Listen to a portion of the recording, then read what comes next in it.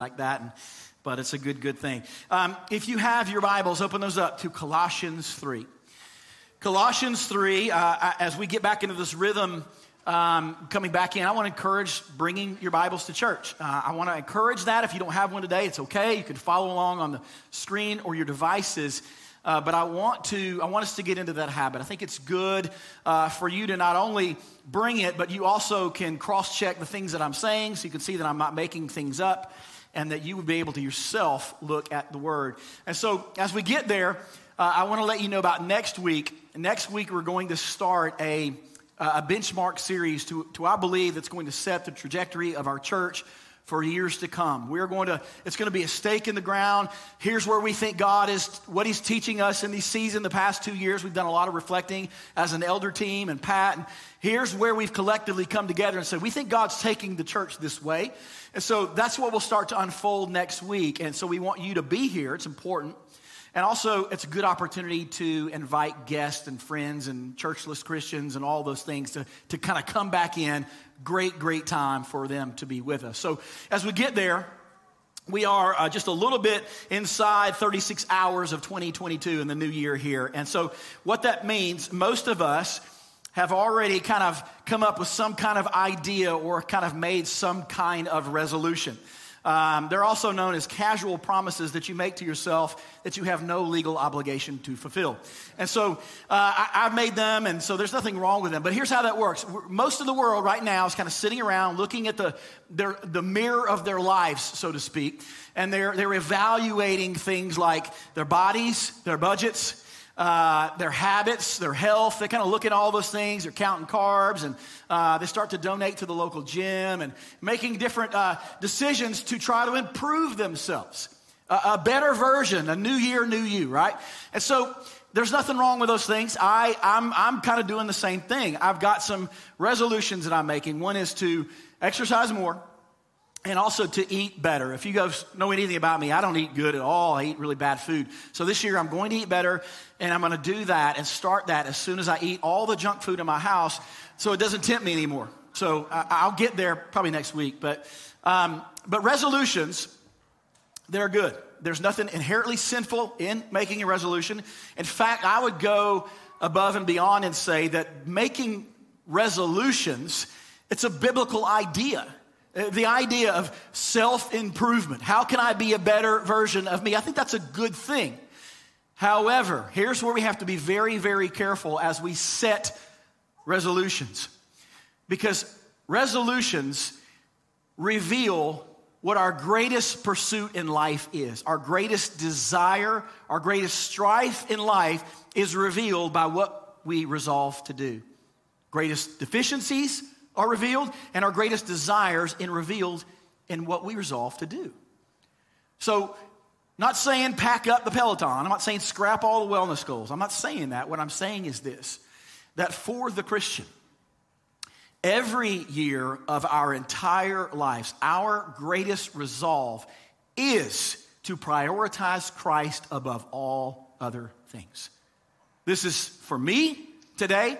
It is for you if you're a follower of Christ. It's always our greatest resolve. Nothing ever outranks it. No self-improvement of any kind goes above our priority to make Christ more known in our lives than every single year. All right? So that's the idea I'm going to talk to you about today, is how we can make Christ more supreme and prioritize Him in our life. We say that every week. So that's not anything that's profound. You're like, make Christ a priority. The reason that we're so redundant on that is because that's not the message that you hear when you leave the church. Now, if you listen to sermons and the radio and the fish and those kind of things, you hear some of that. But by and large, our world does not say make Christ a priority. Right? We don't live in a Christianized culture. So you live in the world, not in the church, and there's also a lot of world in the church too, if you know what I mean. So we have to be reminded, we need this reminder that Christ is to be a priority in our life. So here's what I think this passage is going to do today. It's Colossians 3, 1 through 17. And what this is going to reveal to us is that Christ is not a part of our lives. That Christ is not an addendum or an add-on to our lives. We're going to see that Christ is life. It's a big difference. Let's look at it together in Colossians 3, 1 through 17.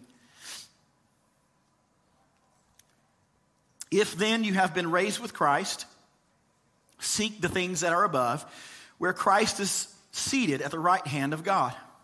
Set your minds on things that are above, not on things that are on earth. For you have died, and your life is hidden with Christ in God. When Christ, who is your life, appears, then you also will appear with him in glory. Put to death, therefore, what is earthly in you: sexual immorality, impurity, passion, evil, desire, covetousness, which is idolatry. On account of these, the wrath of God is coming. In these you too once walked when you were living in them, but now you must put them all away: anger, wrath, and malice, and slander, and obscene talk from your mouth. Do not lie to one another, seeing that you have put off the old self with its practices, and have put on the new self, which is being renewed in the knowledge after the image of its creator. Here there is not Greek and Jew, circumcised and uncircumcised, barbarian, Scythian, slave, free, but Christ is all and in all. Put on then, as God's chosen ones, holy and beloved, compassionate hearts, kindness, humility, meekness, and patience, bearing with one another. And if anyone has a complaint against another, forgiving each other as the Lord has forgiven you. So you also must forgive. And above all these, put on love, which binds everything together in perfect harmony. And let the peace of Christ rule in your hearts, to which indeed you were called in one body, and be thankful. Let the word of Christ dwell in you richly, teaching and admonishing one another in all wisdom, singing psalms and hymns and spiritual songs with thankfulness in your hearts to God. And whatever you do, in word or deed, do everything in the name of the Lord Jesus, giving thanks to God the Father through him. Paul is describing a new community of new people, new selves, and there are two marks of these people that he gives us that are kind of birthmarks or evidences of this new community, this new self, these new people. Two things he tells us about all of these people, and it's found in verse 4. Here's the first one. When Christ, who is your life. Underline that, mark it up, put a note. The first mark of this new community, these new self, these new people, is this: Christ is their life. It's the first one. The second thing is this. It's found in verse 11. It's really an echo down at the bottom, and it says this: Christ is all and in all. It's easy to read that passage and miss those two statements. Isn't it easy just to kind of, you read through there and it's like all these do's and don'ts and these behavior modification things. It's easy to get in there and kind of like to miss these two things. Although they're small, they are infinitely important in its nature and its importance to us. These two things mark the new people, the new selves, the new community that God is created, that is called the church. Two things. We know that Christ is life, and Christ was all in all for Paul. We know that, right? Philippians 1:21, to live is Christ. We know that Christ was everything to Paul, not an add-on to Paul's life. He meant everything. But this passage isn't talking about Paul. This passage is talking about you and me. Everyone who is in Christ. That Christ is our life and that he is our all in all. This is what Christ requires of us, and this is also what Christ desires of us. He is life. He's our all in all. So that's the statement that Paul makes here. We have to pause for a minute, and we have to understand that Christ did not come to live and die to be a part of our life. He didn't die so we could live duplicitous lives that were one person on Sunday, but another person 6 days a week. He did not live and die so that we could pray a prayer to go to heaven and then live like hell. At no point in the scriptures does Christ ever say that his desire is to be a part of our already awesome lives. As I read that this week, I'm going to make a statement that's going to appear maybe crash, but I think you'll understand what I'm saying. I can honestly say, stand up here, and my hope and my prayer for myself and for you is that Christ would not be a part of your life. You take that out of context and you see that quote, you're like, what? This guy, crazy pastor, he doesn't want people to have Christ as their life? That's exactly what I mean. Christ has no desire to be a part of our lives, y'all. He wants all of our lives. He wants to be our all in all, not our part in parts. This is the heart of Christ. Not that he would be an afterthought, but that he would be the most captivating thought of our lives. Augustine said this about this idea. Christ is not valued at all if he is not valued above all. Christ is not valued at all if he's not valued above all. You might think that's too strong. You might think, well, that's a little aggressive. I mean, I'm going to church. I'm doing so much better than I was. I'm serving over here. I come to church a little bit. I'm trying to be a better person. I'm doing good religious things. You're telling me that my part of following Jesus is not good enough? I think you're being a little aggressive here, RC. Maybe you're getting a little legalistic. Really? He wants all of my life? My all and my all? That is a huge ask, is it not? That's not a light thing. I feel the weight of that myself when I read that.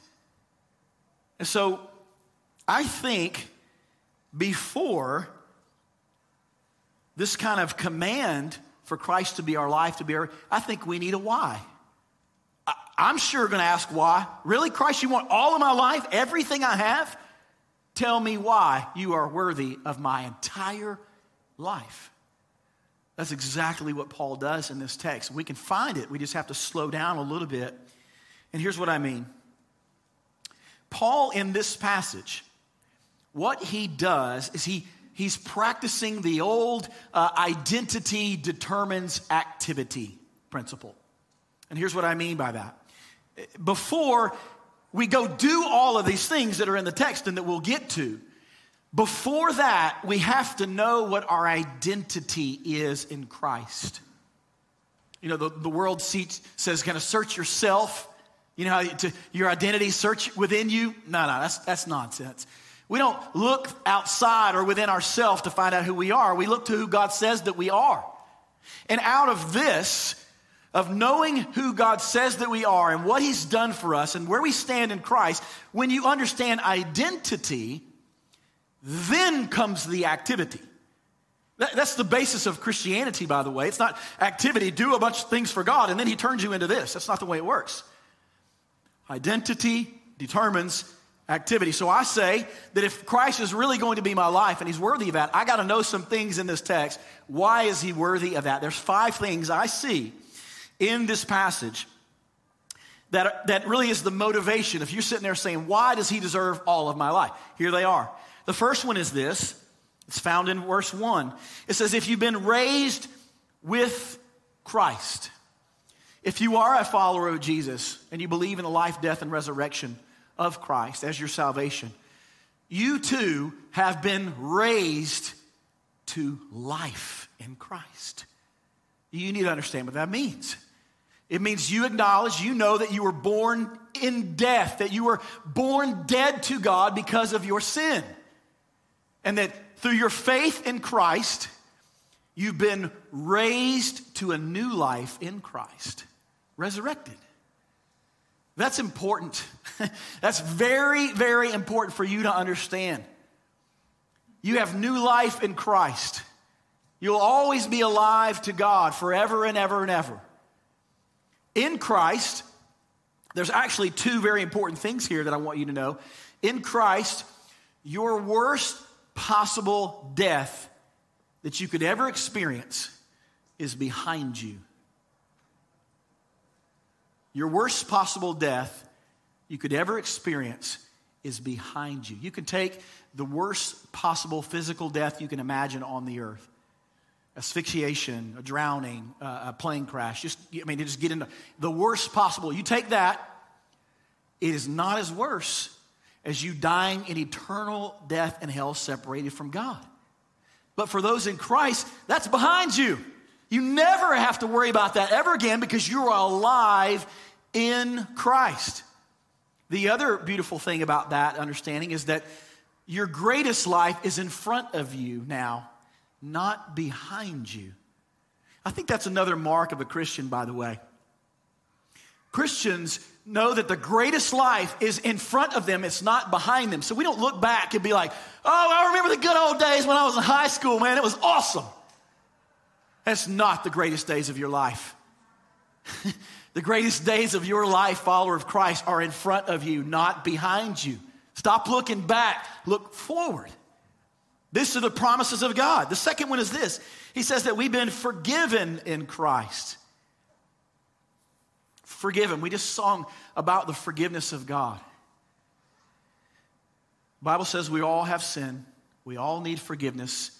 And no other person, place, or thing can offer forgiveness of sins except for Jesus Christ. He paid for sins. He erases sins. I think about if I added up all the sins in my lifetime, I could fill up the ocean with them.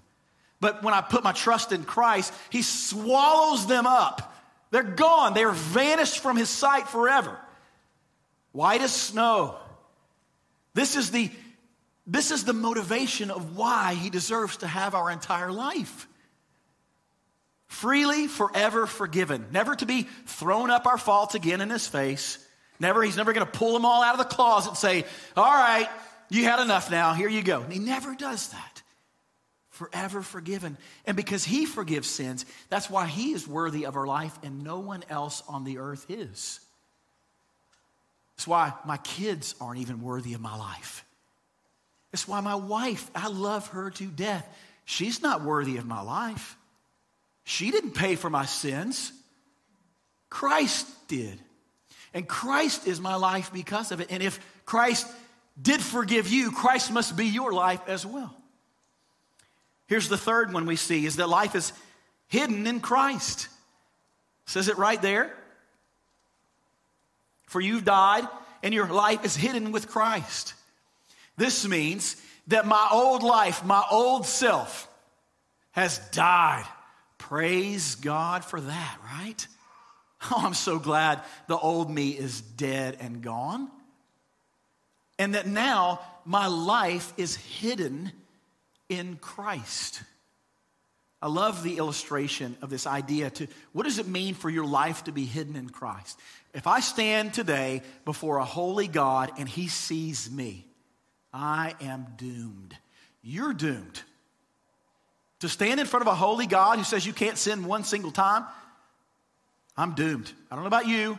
I'm condemned. But here's what happens when you trust in Christ, follow Jesus, He steps in front of you, and therefore when the Father looks upon me, He doesn't see me because my life is hidden in Christ. He only sees Christ's life, not my own. And therefore, he's pleased because my life is hidden in Christ. These are great motivations why he deserves all of us. Here's another one. In verse 4, it says, for those whose Christ is life, we get promised glory in the second coming of Jesus. It says, when Christ is our life, when Jesus Christ returns, we will appear with him in glory. We'll shine like the glory of God. This is a promise, of course, in the future. And here I think is the last factor. This is the fifth one.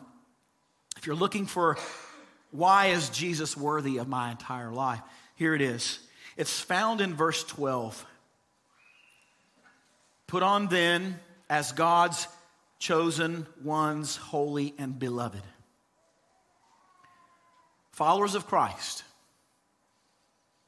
If you are a follower of Christ, you are a follower of Jesus because you are a God-chosen one.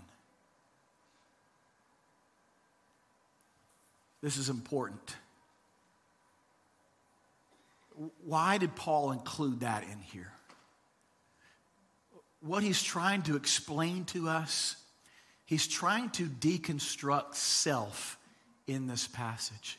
He's trying to deconstruct and take away any kind of self-distinctions in us that gives us a reason to boast. Look at what he says here found in verse 11, where he's saying, it's not Greek or Jew, circumcised or uncircumcised, barbarian, Scythian, slave free. He's knocking out every single distinction of self so that no one can boast before God. And the reason we don't boast in our salvation is because God chose us before the foundation of the world. Millions of years ago in eternity past, God had set his affection on us and appointed us to believe. The ultimate causation of our salvation is God's free will and God's choice. That's a humbling doctrine. We're gonna continue to give it because it's supposed to get us to the place where we don't understand. We're not ultimately the ones who saved us. It wasn't my will, my effort, my decision of all these things. My believing in Jesus was a result of God choosing me first. That's how it happened. Look at this quote by Brennan Manning. He says this: we cannot will ourselves to accept grace. There are no magic words, preset formulas, or rites of passage. Only Jesus Christ sets us free from indecision. The scriptures offer no other basis for conversion than the personal magnetism of the Master. When we choose God, just know this: God chose us first. I'll leave it at that. But I think when you understand that, that is more of a motivation for Christ to be your entire life. Because he doesn't do that with all people. This is a great challenge to us today, for Christ to be our entire life, our all in all. So the rest of the time, we're going to unpack what that looks like. What does a life look like of someone who lives in this new self, new people, new community? What does the life look like when Christ is life? When Christ is all in all, what does our lives look like? Let's look at a few things. First thing is when Christ is life, it changes what we seek. It changes what we seek. Right out of the gate, he says, if you then have been raised with Christ, seek the things that are above. The old self seeks the things below. All right, before your conversion to Christ, you seek the things below. You try to exhaust as much pleasure out of this life, fun, happiness, accumulation of toys, possessions, American dream, house, cars, whatever. You seek everything on the earth. This is what the natural man does. But when you have been raised, if you have been raised in Christ, you set your mind on things that are above. You start to live your life in such a way that you think about the kingdom of God. And it's like a rhythm of your life. You start to think about the things above. Here's a good, I think it's good. I don't know if it's an illustration to help us evaluate if we're setting our minds on the things above. Think about the past month of your life. In that past month, what are the things or occurrences, the things that brought you the greatest joy, the greatest happiness, those moments? What are those things? Also, think about over the past month, what have been the greatest disappointments and hurts that you have experienced? Now, take both of those things. How many of those things had anything to do with the kingdom of God? Anything? It's easy for us to say, greatest moments of my life, oh, my kids are awesome. They got a scholarship and they did this and I'm so proud of them. It was such a great moment. Or even the birth of a baby. Greatest moments of my life. I got a new job. I got an advanced career. All these things are promotion. I think about, I got my new house. You think about all those things. That's not setting your mind on the things above. Setting your mind on the things above, you look back and you're like, oh man, I shared the gospel with someone. My child gave their life to Christ last week and they're going to get baptized.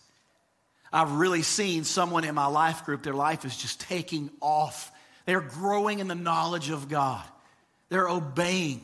It's just a great thing to watch.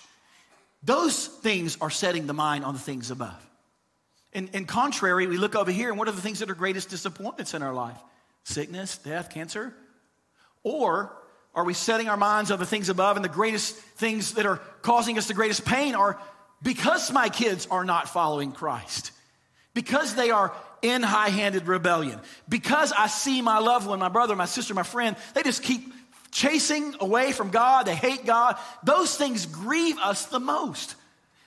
This is what it looks like to set our minds on the things above. We live here, and we don't blindly never look at the here, but man, we go through this life and we set our minds on kingdom things.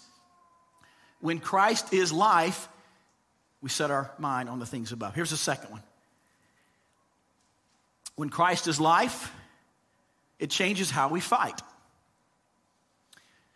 The old self fought God and loved sin.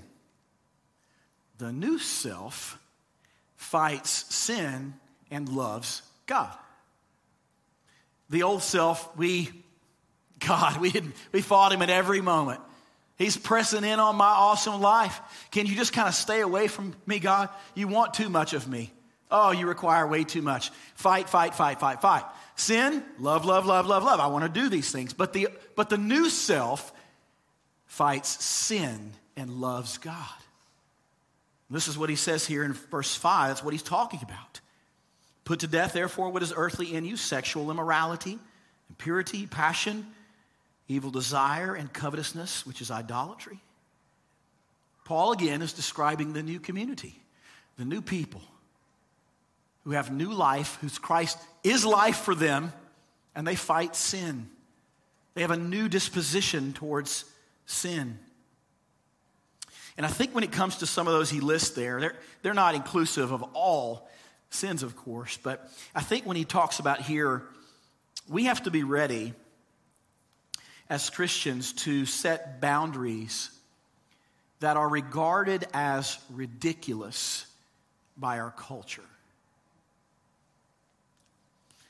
I think it's one of the ways that we prove that we are a peculiar people. We have to set those boundaries. So when the world is cohabitating and practicing sexual immorality and flaunting it and celebrating it, we have to be different. It's how we show that Christ is life, that we are countercultural people. I think when we understand that Christ is life, I think we also understand that Christ did not just die for our sin, but that he died so that we'd stop sinning, at least to empower us to stop sinning. This is what it's understanding to fight sin in our life. Tony Reinke said this: every side of Christ we take is an attack on every delight of sin left in our hearts. We will not be sinless, but we should sin less. So the application here is this. Where in your life are you training sin, practicing habitual sin, trying to hide it from just getting busted, habitual, unrepentant sin? Where do you find yourself in those areas? Are you trying to coddle your sin? If Christ is your life, you'll put a bullet in that thing. You'll stop trying to play games with sin, and you'll put it to death. And whatever that is in our life, secret or public. Let's move on to this next piece here. When Christ is life, it changes our community. When Christ is life, it changes our community. We all have community outside of church. Community is not a Christian idea. We all have community. You have community at your schools, in a teacher's cohort, or at your jobs, or sports, hobbies. We all have a lot of communities. Those are good things to have. But when Christ is life, when he is our all in all, this community takes a priority over all other communities. Listen to the charge he gives in verse 12 through 14. He tells us how to live like that together. The church, put on a heart of compassion, kindness, humility, gentleness, and patience, bearing with one another and forgiving one another as you have been forgiven. When Christ is life and Christ is all, this is the way that we will live with one another. Now here, if you look at these things, these charges, all these imperatives to do, it is not easy to live out these precious realities in isolation. Like this by definition, all these things cannot occur if we're disconnected from one another. Let me put it this way. I could come here every single Sunday an entire year, 52 Sundays, and I could sit in the same seat for 52 Sundays, and I could shake hands with everyone in the room and be so welcoming. And if I leave here and I don't know anybody, I don't have life with anybody, I don't talk to anybody through the week, I'm not gathering with anybody, Christ is really not my life. I can't do all of these things unless I'm connected to a group of people. Life groups and discipleship groups is how you do that at the church. It's important to do all these things. We can't do these things if we only attend church. We have to be in life groups. If Christ is your life, listen, church, you got to get in a group. You have to get in a group of people. And I look out and like I know, we're small enough church, I can look around and I kind of know who's in groups or not. I don't know if you knew that or not. I can look out and I know who's in groups and who's not in groups. Get in a group. You know who you are. I know who you are. I want you to have people to do life with. You need them. This whole passage screams that God set apart and chose a community of people, not a bunch of individual Christians, to roam around and do whatever they want to. Get into a group. Use the card to do that. And let me give you a heads up. When you do this, when you start to know people at the church and they start to know you, here's what's going to happen. It's gonna get messy. It's gonna get hard.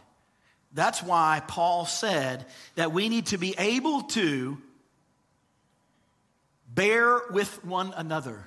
You know what bear means? Endure. It means when you start to really play out this Christ is life in the community, we're going to have to endure each other. You're going to have to endure me. I'm going to have to endure you. It's going to be difficult at times. We will need to forgive one another. If you're never in any community of this church, you don't need to extend forgiveness because you don't know anybody. Therefore, nobody can wrong you, and they can't wrong you. Man, when you get into community, though, you better get ready because you're going to need to practice forgiveness. You're going to need forgiveness from other people, and that's the point of this text here. He's saying that we need to be in life groups with one another. If you're not in a group, please, if you have ears, please do it. It's a good thing. There's a lot of loving people in this church that are ready for you. Here's the next one. When Christ is your life, you make Scripture a commitment. This is in verse 10 and 16. Let me show you. Verse 10, Paul says, you have put on the new self, which is being renewed. How is the new self being renewed? In knowledge. How are we renewed in knowledge? Only by the book. Paul said to be transformed by the renewal of our minds. That means like this. By studying the book. Here's the next thing he said in verse 16. Go down. He said, let the word of Christ dwell in you richly. So people who their life is Christ are committed to the Scriptures. They're committed to the Scriptures. This is a great opportunity to plug the reading plan again. Let me pause. Let's go to the reading plan up on the text. Y'all still got that? There you go. We've been talking about this for a few weeks now. But this is let me say this. This is not hey, consider doing this and y'all go pray about that. That's not what this is. Sometimes that's what we say. If you're a covenant member at this church, this is what we're going to do. I'm not getting legalistic and saying you're not saved if you don't do the reading plan. That's not what I'm saying. But I'm saying this is something we're called to do. If Christ is our life, we will commit to the Scriptures.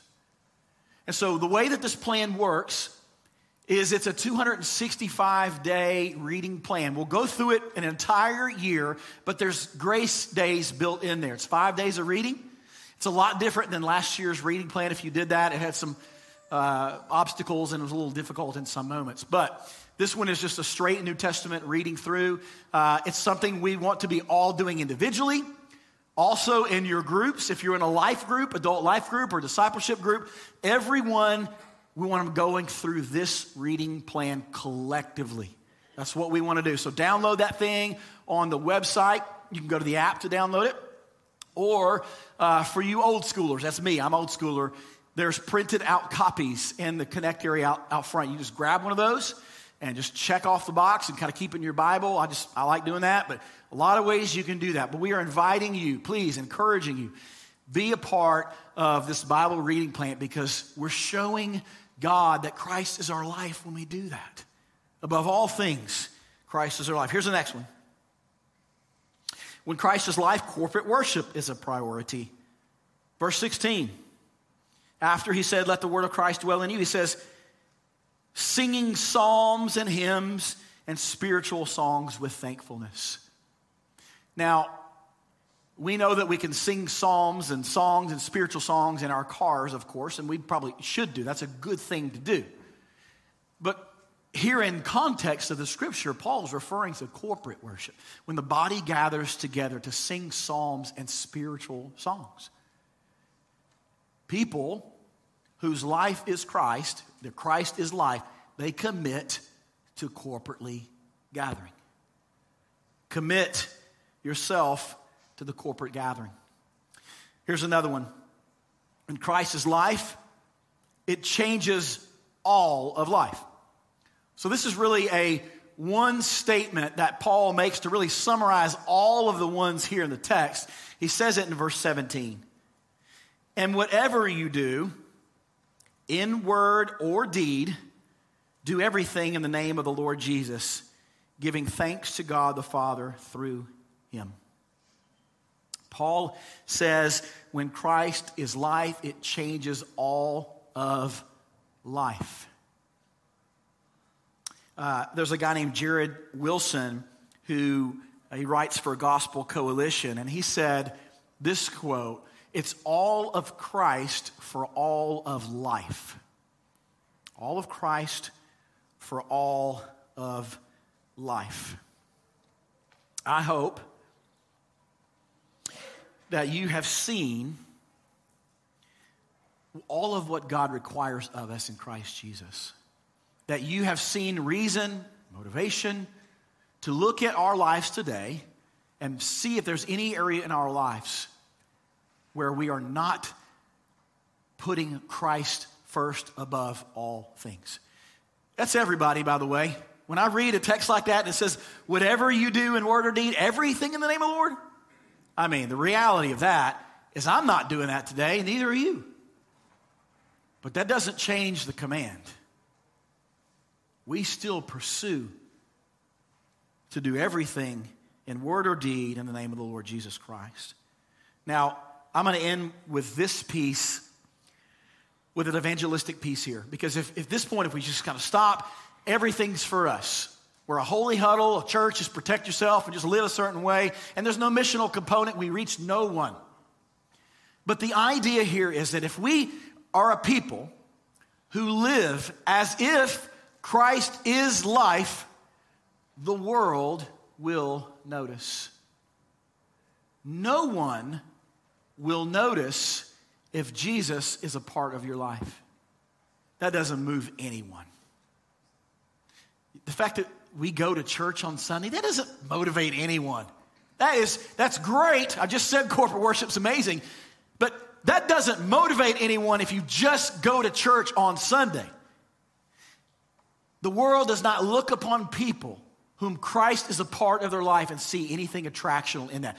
But you start to live this way, we start to live this way as if Christ is life, we will become attractive to the world. Now, some will repel, of course, against us because not everybody follows Jesus. But those whom God has chosen and set aside will look upon our lives and say, hey, there's something different about these people. They're way different than everybody. They're really into this Jesus thing. And then, wow, we start to reach the nations. We start to reach our family members. We start to reach our neighbors and the nations when Christ is life. Let me give a few bullet things here in regards to asking you a couple questions. When Christ is your life, he's in all domains of your life. That means Christ in your calendar. You look at your calendar of the week, and is it just full of errands and hobbies and busy things, but there's no Christ in it? Man, is Christ your life? Christ in your money means that you freely give the tithe and above and beyond the generosity of God. That's what it means for Christ to be in your life. You give. Christ in your marriage. It's when you give your spouse forgiveness over and over and over again. You extend to them the same forgiveness that Christ has given to you. When Christ is in your singleness and you're lonely and you don't have the spouse that everybody else has, Christ is still your life. And one day in future glory, he'll drown out all of your loneliness. It'll all be evaporated forever and ever. Christ in my social media, what's that look like?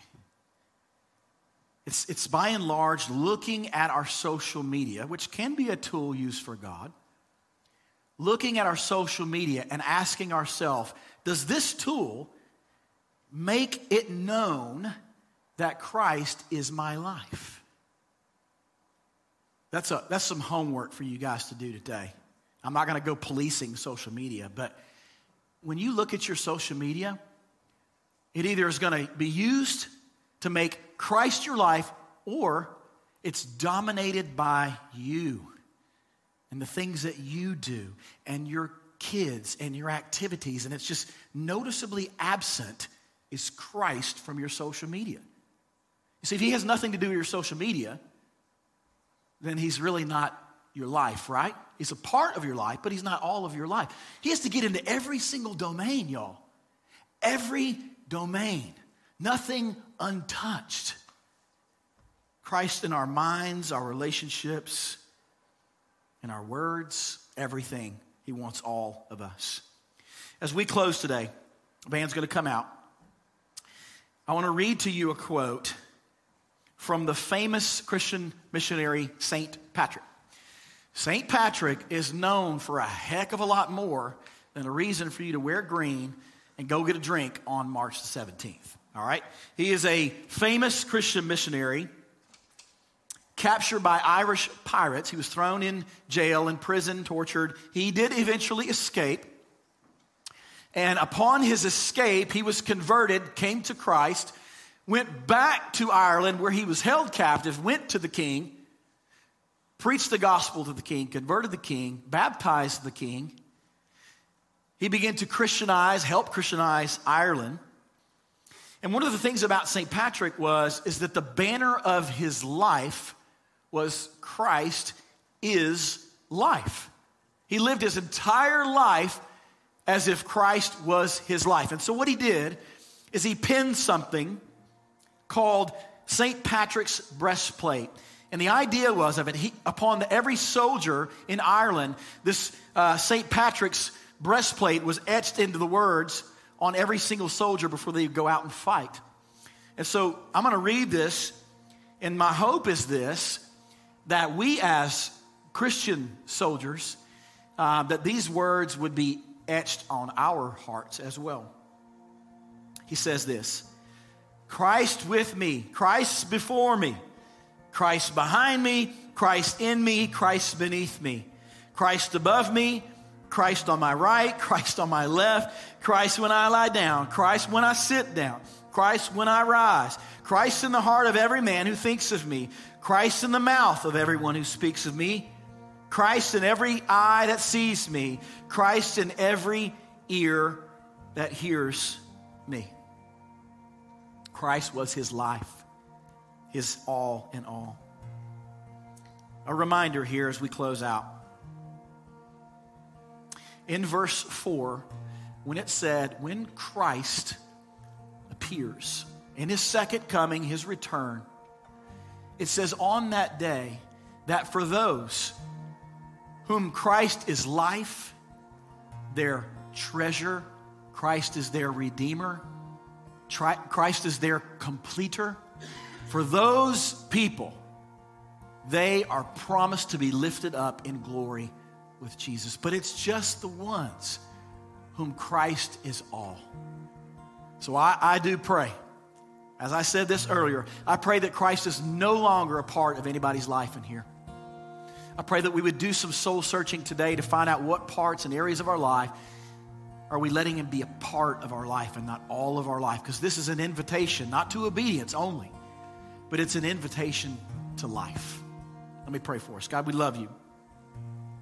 And you have called us to an incredible high challenge, high calling. To give the entirety of our lives to Christ. God, you didn't lower the bar. Praise God you didn't. God, as you set that bar, we know that we're going to need grace here because we know that we do not truly and fully show that to you every day of our life. So God, give us grace. Give us your mercy. But God, I pray that we don't presume upon that grace. That we are convicted by our sin, but then we would turn to you and give all of ourselves unto you because you are so worthy. You gave all of your body and all of your blood and all of your life for us. Thank you, Jesus. In his name we pray.